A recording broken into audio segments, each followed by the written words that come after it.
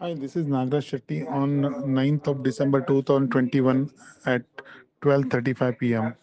I welcome you to Midday Market Trend.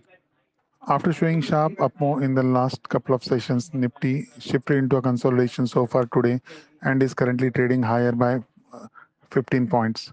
Nifty opened today on an upside gap of 59 points, started to show intraday weakness from the highs in the early part of the session. The upside recovery has emerged from a day's low of 17,379 levels and is currently placed at the highs. The opening upside gap has been filled completely. The advanced decline ratio continued with positive note and currently about 2 is to 1 at 12:25 p.m. The overall market breadth has turned into positive and broad market indices like mid cap 100 and small cap 100 of NSE exchange are trading higher by 0.54% and 1.28% respectively. Sectorally, automobile, FMCG, media sectors have moved up while banking, IT and realty sectors have slipped into weakness. On the stocks, Asian Paint, L&T and Reliance have moved up while Titan, Kotak Bank and Divis Lab are currently trading lower.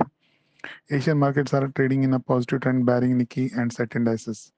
The intraday trend of Nifty is range bound with positive bias. The market could move within a narrow high-low range of around 17,525 to 17,425 levels for the day.